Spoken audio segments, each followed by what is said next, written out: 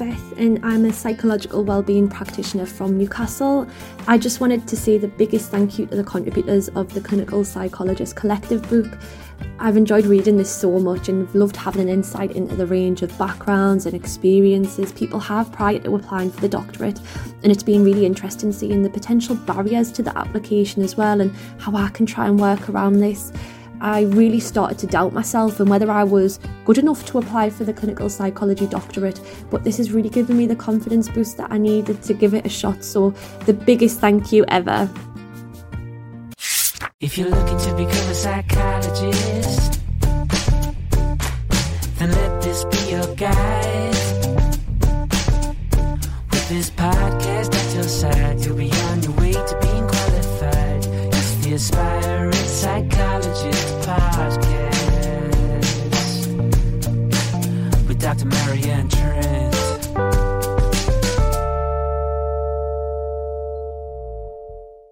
Hi, welcome along to the Aspiring Psychologist podcast. If you are watching on YouTube, you will have noticed that I am actually talking to camera. This is just little old me, but I'm also on camera today. So if you're not listening on YouTube, you could come along and see me talk through what we're going to be talking to about today, but there is no pressure. So if you are in the UK at the moment, you will have noticed there's lots of stuff in the media still about grief and people talking about a grief hangover. And that's something that people have been telling me about kind of personally and professionally.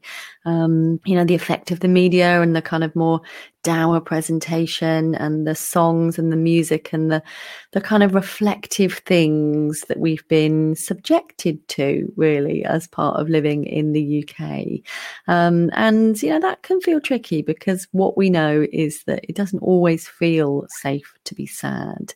But for me, I very much try to live by my values and my values as a psychologist. And I think that, being able to tap into all of our range of emotions, including sadness, which is key, is very important to me, both personally and professionally.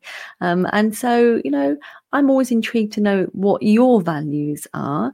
Today, we're going to be doing a values exercise for me, based on me, using some acceptance and commitment therapy values cards. So why don't you, see how you get on with this exercise? In fact, if you'd like to come on and do an Aspiring Psychologist set of values episode, let me know and I'll have you on as a guest. Let me know if you'd be up for that. So what we're going to do is we're firstly going to pick the goal I want to work on, and then I'm going to identify my core values out of a big set of values. So let's get on with that. So picking from the life domains, can I show you that so that you can see it on camera? We've got family, parenting, intimate partner, friends and social life, work and career, health, education and learning, environment, community, spirituality, personal growth and leisure. And I am going to, because we're talking about psychology, I'm going to talk about work and career in this. So there's a massive, massive stack of values to work through. And what I've done is I've picked a section of them, a selection of them, and then I've whittled down the ones that are most important to me. So in no particular order, we have cooperation. So to be cooperative and collaborative with others. We have contribution, to contribute, give, help, assist, share, or be generous. Creativity, to be creative or innovative at work or at play. We have trust, to be trustworthy, loyal, faithful, sincere and reliable, and or be trusting of others. We have friendliness, to be warm, friendly, open, accepting, agreeable, and helpful towards others. We have industry, to be industrious, hardworking, committed, proactive, or dedicated. You have honesty, to be honest, truthful, and sincere with myself and others. Safety, to secure, protect, or ensure my own safety or that of others. Compassion, to act kindly towards myself and or others when in pain. Courage, to be courageous or brave, to persist in the face of fear, uncertainty, and threatening circumstances. Connection, to engage fully in whatever I'm doing, to give the activity or the person I'm with my full attention. And last but not least, curiosity, to be curious, open-minded, and interested, eager to explore, discover, and learn. And out of those, I picked some top ones. So I whittled it down to curiosity, connection, courage, compassion, and friendliness. But that is too many. So, and trust. That's too many. So I'm going to go for compassion, connection. I'm going to go for 4. Technically, we're only supposed to have 3. Curiosity and courage. And the rest of them, I'm going to say, thank you. You're very important to me. But my core values as a professional are those of curiosity, courage, connection, and compassion. Now, already I'm thinking, oh, no, I miss those other bits. But I think these are, my core values, I think. Okay, so the next part of this activity is living your values. So when I'm living by these values of compassion, connection, courage, and curiosity, how do I treat myself? How do I treat others? How do I treat my body? How do I treat my work and education? How do I treat my interests or hobbies? And how do I treat the world around me? Okay, so when I treat myself, I very much practice being compassionate these days. And that was something that I didn't really have along my journey to being an aspiring psychologist. And so very much in the upcoming Aspiring Psychologist book, I encourage you, and the other people within that book encourage you to be self-compassionate. And I think that is absolutely key. And we have a foreword by Dr. Chris Irons in the book as well, who is one of the very leading voices in self-compassion and compassion-focused therapy right now. So it's a real privilege to have him in the book. I'm very grateful for him saying yes. And I guess that's one of my values as well, is courage. I asked him if he would do it, and he said yes, and I guess I have similar courage with my clients. So I have the courage to have difficult conversations. I have the curiosity to explore that in a way that doesn't feel intrusive, a way that still feels respectful. So we have that connection, I have this almost palpable, visceral sense of connection with my clients and with people I work with. And that's really, really important to me. So I treat others with compassion. I demonstrate my courage to myself and to them. And I'm curious about myself as well. I'm quite reflective generally. So I speak to you today whilst I've been to a funeral. Part of the grief continues. I'm hoping that's going to be it for us for now, for the next foreseeable. But, I'm always curious about that. I'm curious to hear about others' lives and to learn about other people. I was just doing a live just before I started this podcast, and I saw that my postman was back after a very long period of what I was assuming was sickness absence. But I actually went and stopped. Well, he rang the doorbell, and my husband was out. But I went to go and answer the door, and I stopped the live and then came back to it. I was curious about him because I have a connection with him, and I felt compassionate to him, and I'm, courageous as well. So I was like, oh, how are you? How have you been? And, he tells me a story, and I ended up singing him the song that my children had made up about him, about where he might be. It was basically his name, which I won't tell you because it's not appropriate for me to do that. And ends in all the verses are different country names where he might be.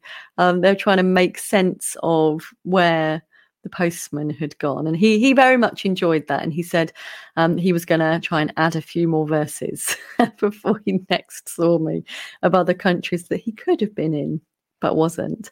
So yeah, I just try to be curious with everybody, really, and I'm curious at work, treating my interests or hobbies. I don't feel like I've got many at the moment. It's mainly writing books. And that's kind of taking a lot of time. But I'm going to the theatre tomorrow. And I'm also going the next week, which is entirely accidental scheduling. And, I guess, am I going to be curious about that? I'm kind of curious because I'm going to be seeing something that I don't really remember wanting to see. And yet apparently I did agree to go and see it. And that's Mamma Mia. I'm not hugely looking forward to it. It's also my wedding anniversary that it's on. And so I didn't remember where I was going, because I would have thought originally I said no to going out on my wedding anniversary day. So I'm curious about that. How's that going to be? I think sometimes, as my sister-in-law just said to me, if you've got low expectations, then you're easily pleased. And I think that's going to be the case for this musical that I'm going to. So that's living by my values. So how would I set goals in the next 24 hours, in the next week, in the next 2 weeks, month, year, and decade? Decade's a big one, isn't it? So I would want to continue to be connected with others. So even though I do lots of passive stuff, I will always do one-to-one client work, because it's really important to me to have that sense of connection and to be able to help demonstrate my skills in compassion, curiosity, and courage. So in the next decade, I would hope to still be seeing clients, and in holding on to those values that will very much keep me grounded and keep me focused. And I really liked that when I was working in the NHS, some of the people in more senior management had still kept a very small caseload, because I guess that sense of connection and sense of doing something, an industry, was really important to them, to be doing their core profession. And I absolutely think that I would have been the same as well. So I probably would have been, if I progressed, I'd have been the chief exec that still had, a clinic and saw 3 clients a week, because it's really important to me to do that. So yeah, I think I've got an idea of where my work is going. Perhaps would like to do some more training in compassion-focused therapy, and to continue with my supervisory relationships as well, for connection and curiosity. So I'm going to whip through these because we haven't got a super amount of time. So I'm not going to do action planning, which is where we look at the actions we take to achieve the goals. We're going to look at encouraging values, and we're going to look at that after this short break, which I hope you enjoy. Enjoy the jingle, won't you? If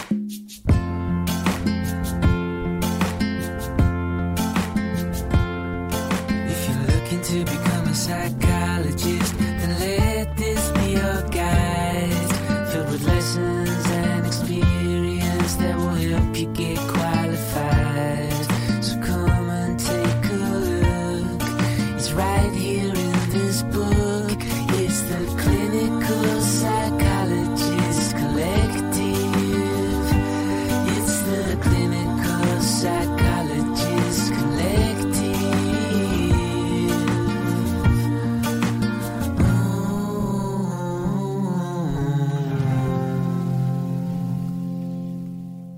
Clinical Psychologist Collective book is the book to read for aspiring psychologists. Like most aspiring psychologists, I've read all the books about becoming a clinical psychologist. While other books break down the entry criteria and speak of the course's competitiveness, the Clinical Psychologist Collective reveals the varied journeys and individual differences of those who've gotten onto and completed training. It inspired me to embrace my own journey and make the most of my experiences and identity. If you read one book about becoming a clinical psychologist, this is it. If you buy someone who aspires to be a clinical psychologist a book, this is it. This book will help Fresh and blossom into a more diverse group of mental health practitioners who use their backgrounds to enhance their ability to support those we serve.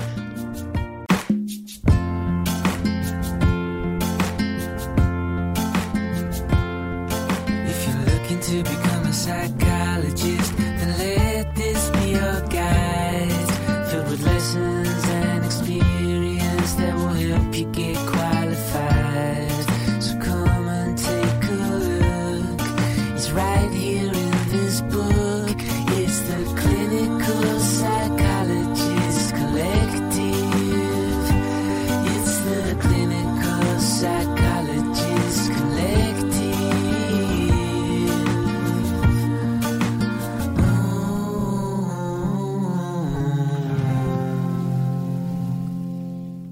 Welcome back to you. Let's think some more about my personal values as a qualified clinical psychologist. And this might well be a really useful exercise that you could do. And like I said in the first half, if you might be interested in coming on as a guest on the podcast to explore your values as an aspiring psychologist, and do let me know and let's see what we can sort out. So if you didn't catch the first half, my values I've identified are compassion, connection, courage, and curiosity. So those are the ones that I have picked out from a large selection of values. So how will I encourage those values? And who else would I like to encourage these values in? Well, I'd very much like to encourage the values of compassion and courage and curiosity within my children. I think that's really important. You know, I blubbed a river full of tears when I went to my eldest child's first merit assembly, which I think was in reception year. So he would have been 4, and he was given his merit. And within the merit award, they mentioned his kindness, you know, a number of times. And then teachers came up to me afterwards to tell me what a kind little boy he was and how thoughtful he was to his peers in the class and to the staff as well. And, you know, that just really moved me, actually. You know, it was really, really wonderful. I really, really think that kindness is the most wonderful thing. But kindness isn't the same as letting people walk all over you. You know, it isn't. It's just that you know how nice it is to be connected with other people, and we can show people kindness without being a doormat. Absolutely. And he's certainly nobody's doormat now that he's 9, but he's still, you know, very much reported as being a really nice member of the class that gets along with people and is, you know, a pleasure to teach. Let's see what they say about his little brother. He's a little bit more of a handful. But how can I model these values? Well, it's really tricky, actually, as a mummy. You know, sometimes I try always to be compassionate, but I'm not always super patient, you know, and maybe that's something for me to reflect upon. You know, how can I increase my patience to my pre-grief levels? So before 2017, I feel like I was more easygoing. I had more patience generally, but also the children are older now and are less compliant. You know, when I ask my eldest to go and brush his teeth now, I get 1 sec. one sec. And then I prompt again a couple of minutes later because we're trying to hustle out the door. And I still get one sec. And it's like, Mummy can ask you kind of calmly and quite nicely about 3 times. But after that, I'm not going to be quite so calm, So I absolutely used to be really into gentle parenting. But I just found it wasn't really, I still would, I guess, get on board with the philosophies of gentle parenting. But I found it very easy when I just had one child. And it got trickier when I had 2 children. And as they both start to grow and want different things, I just found it a bit trickier. So on a great day, I would still say I'm a gentle parent. I would tend to hope to say that I was compassionate and connected most of the time. But when my youngest is trying to climb me whilst I'm trying to make breakfast, literally he climbs me like I'm like a tree and he's a monkey, shins up me and all sorts, cute to begin with. But when you're trying to butter toast and stuff, it's a bit annoying, Get down, we'll do this later. It's nice that you want to climb me. It's nice that you love me. Nice. He's trying to climb up to kiss me as well. He's very cute, very cute. But yeah, I think I would like to think that I don't want the children to think I'm not connected to them or not compassionate towards them because I've got other things to do and I'm not as patient as I used to be. And I think maybe curiosity is something I could do with a bit more for the kids, so they often will try and tell me things that I don't know about Roblox or about football. And it's not my specialist subject. It's not something I'm super, super interested in.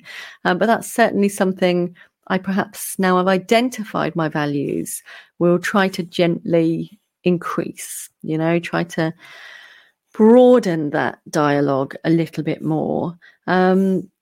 How can I initiate or teach or instruct these values? Well, I think I do that really well in my one-to-one work.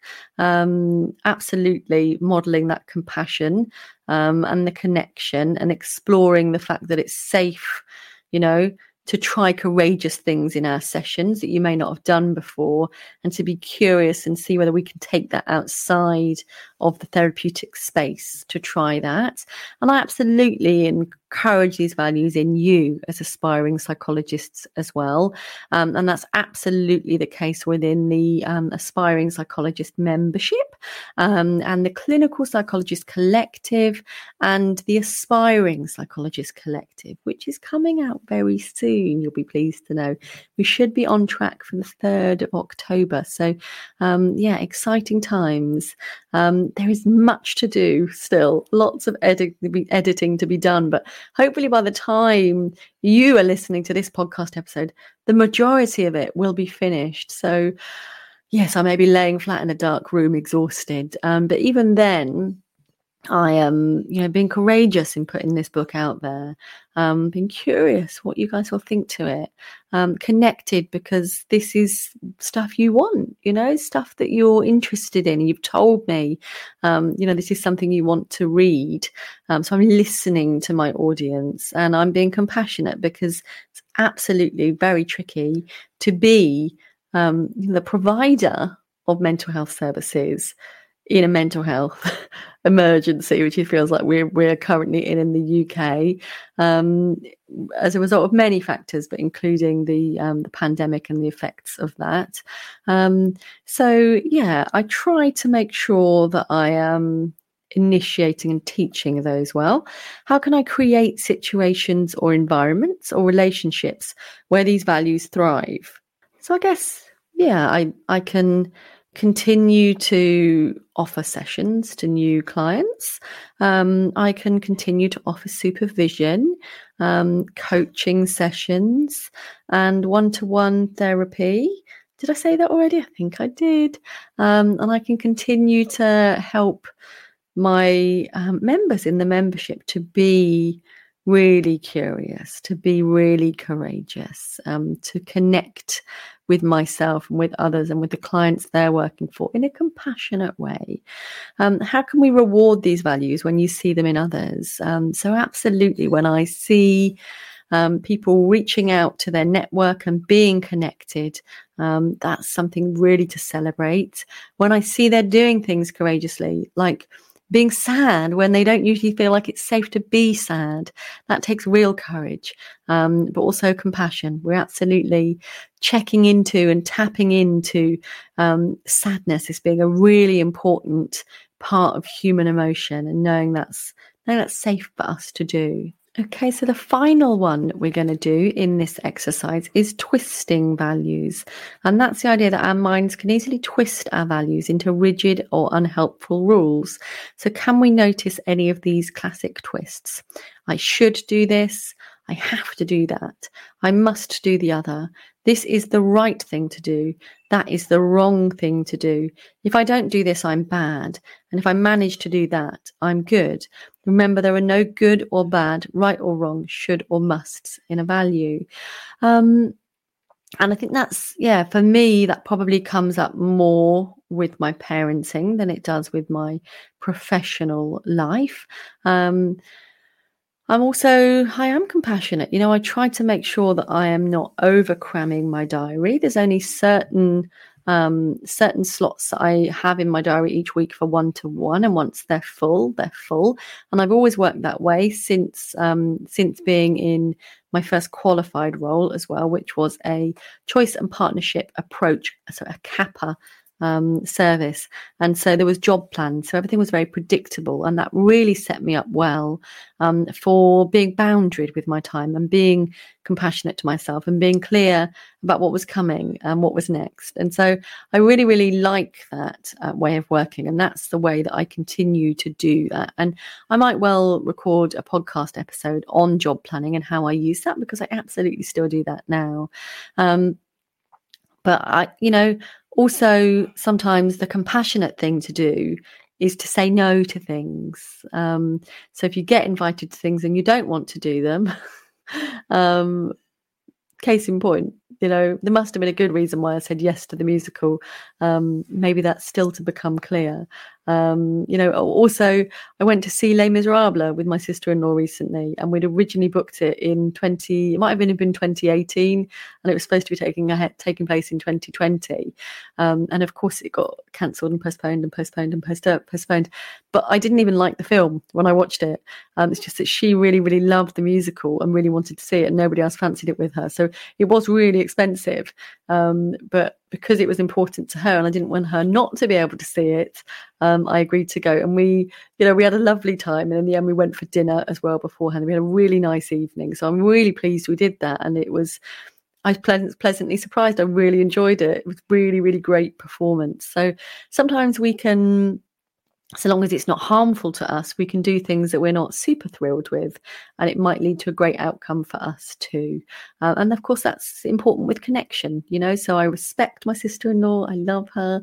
If you're listening, which you're not because you're not a psychologist, but maybe I'll make you listen to this one. We can be connected and we can respect others, and I can be courageous into going to see things that I don't think I'm going to enjoy. And my father-in-law really loves Mamma Mia, and so maybe part of my reason for being courageous was to see him really enjoying himself. So that might well be part of my reason for saying yes to something that I wasn't actually that thrilled for. Now I think about it. I guess with compassion being one of the values, there's less likely to be the shoulds and the have tos and the rights and the wrongs. And I'm bad if I don't, and I should and I must. And if I don't, then I'm an awful human.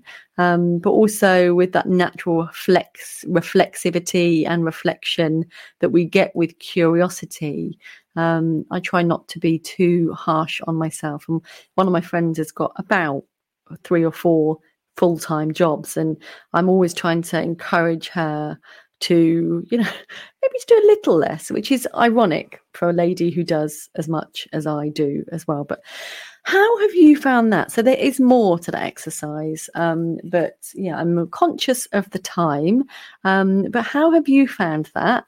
Did any of my values map onto yours, or are there some missing for you? why don't you jot down your thoughts, and why don't you come on over to the Aspiring Psychologist community on Facebook, join us there, and let's discuss this episode and what it might have evoked for you. During the Declan Psy application season, the membership is open with no need to wait on the waiting list. So if you do want to join us, please do so. It'll be a pleasure to have you there. We have got our mindfulness course, which is running in September, October and November. It's an 8-week program. And if you dive in now, you can absolutely come and watch the first one on replay. Then you can come along to all other 7 sessions live. And it's just going to be so wonderful. People in the membership are really looking forward to it. And we can help make this your most compassionate, mindful application season yet. Please do like and subscribe both on the YouTube channel and on your favorite podcast outlet of choice. I am going to get myself a nice cup of tea. I don't often allow myself to drink green tea with lemon anymore. Clipper is my favorite because caffeine doesn't always love me, but I'm feeling that after a day of sadness and reflection, that what I'm going to do next is, before going to get the children, I'm going to make myself a nice cup of green tea with lemon in my favourite mug. I'm going to sit on the sofa and I'm going to mindfully enjoy that. So, sometimes we can take small moments of self-care. Self-care is not always face packs and manicures. Just to, rather than squeeze an extra, 30, 40 minutes into my day, like I've done with doing this podcast, just to allow ourselves just a little bit of decompression time to tell ourselves that we really are very special. We're doing a good job. We deserve to be looked after. So how might there be some flex in your day to look after yourself? Hope as ever this has been useful for you.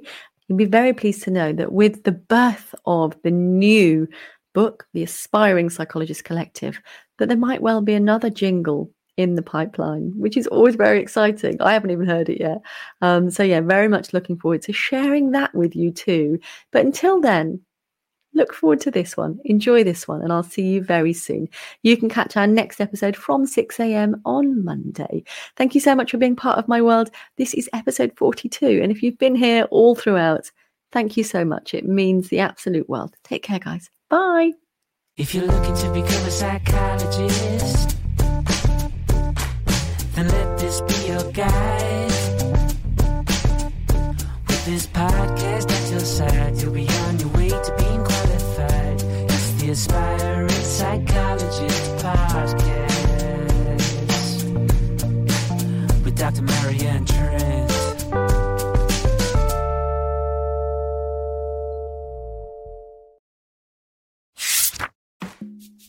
My name is Diakolola Amujo.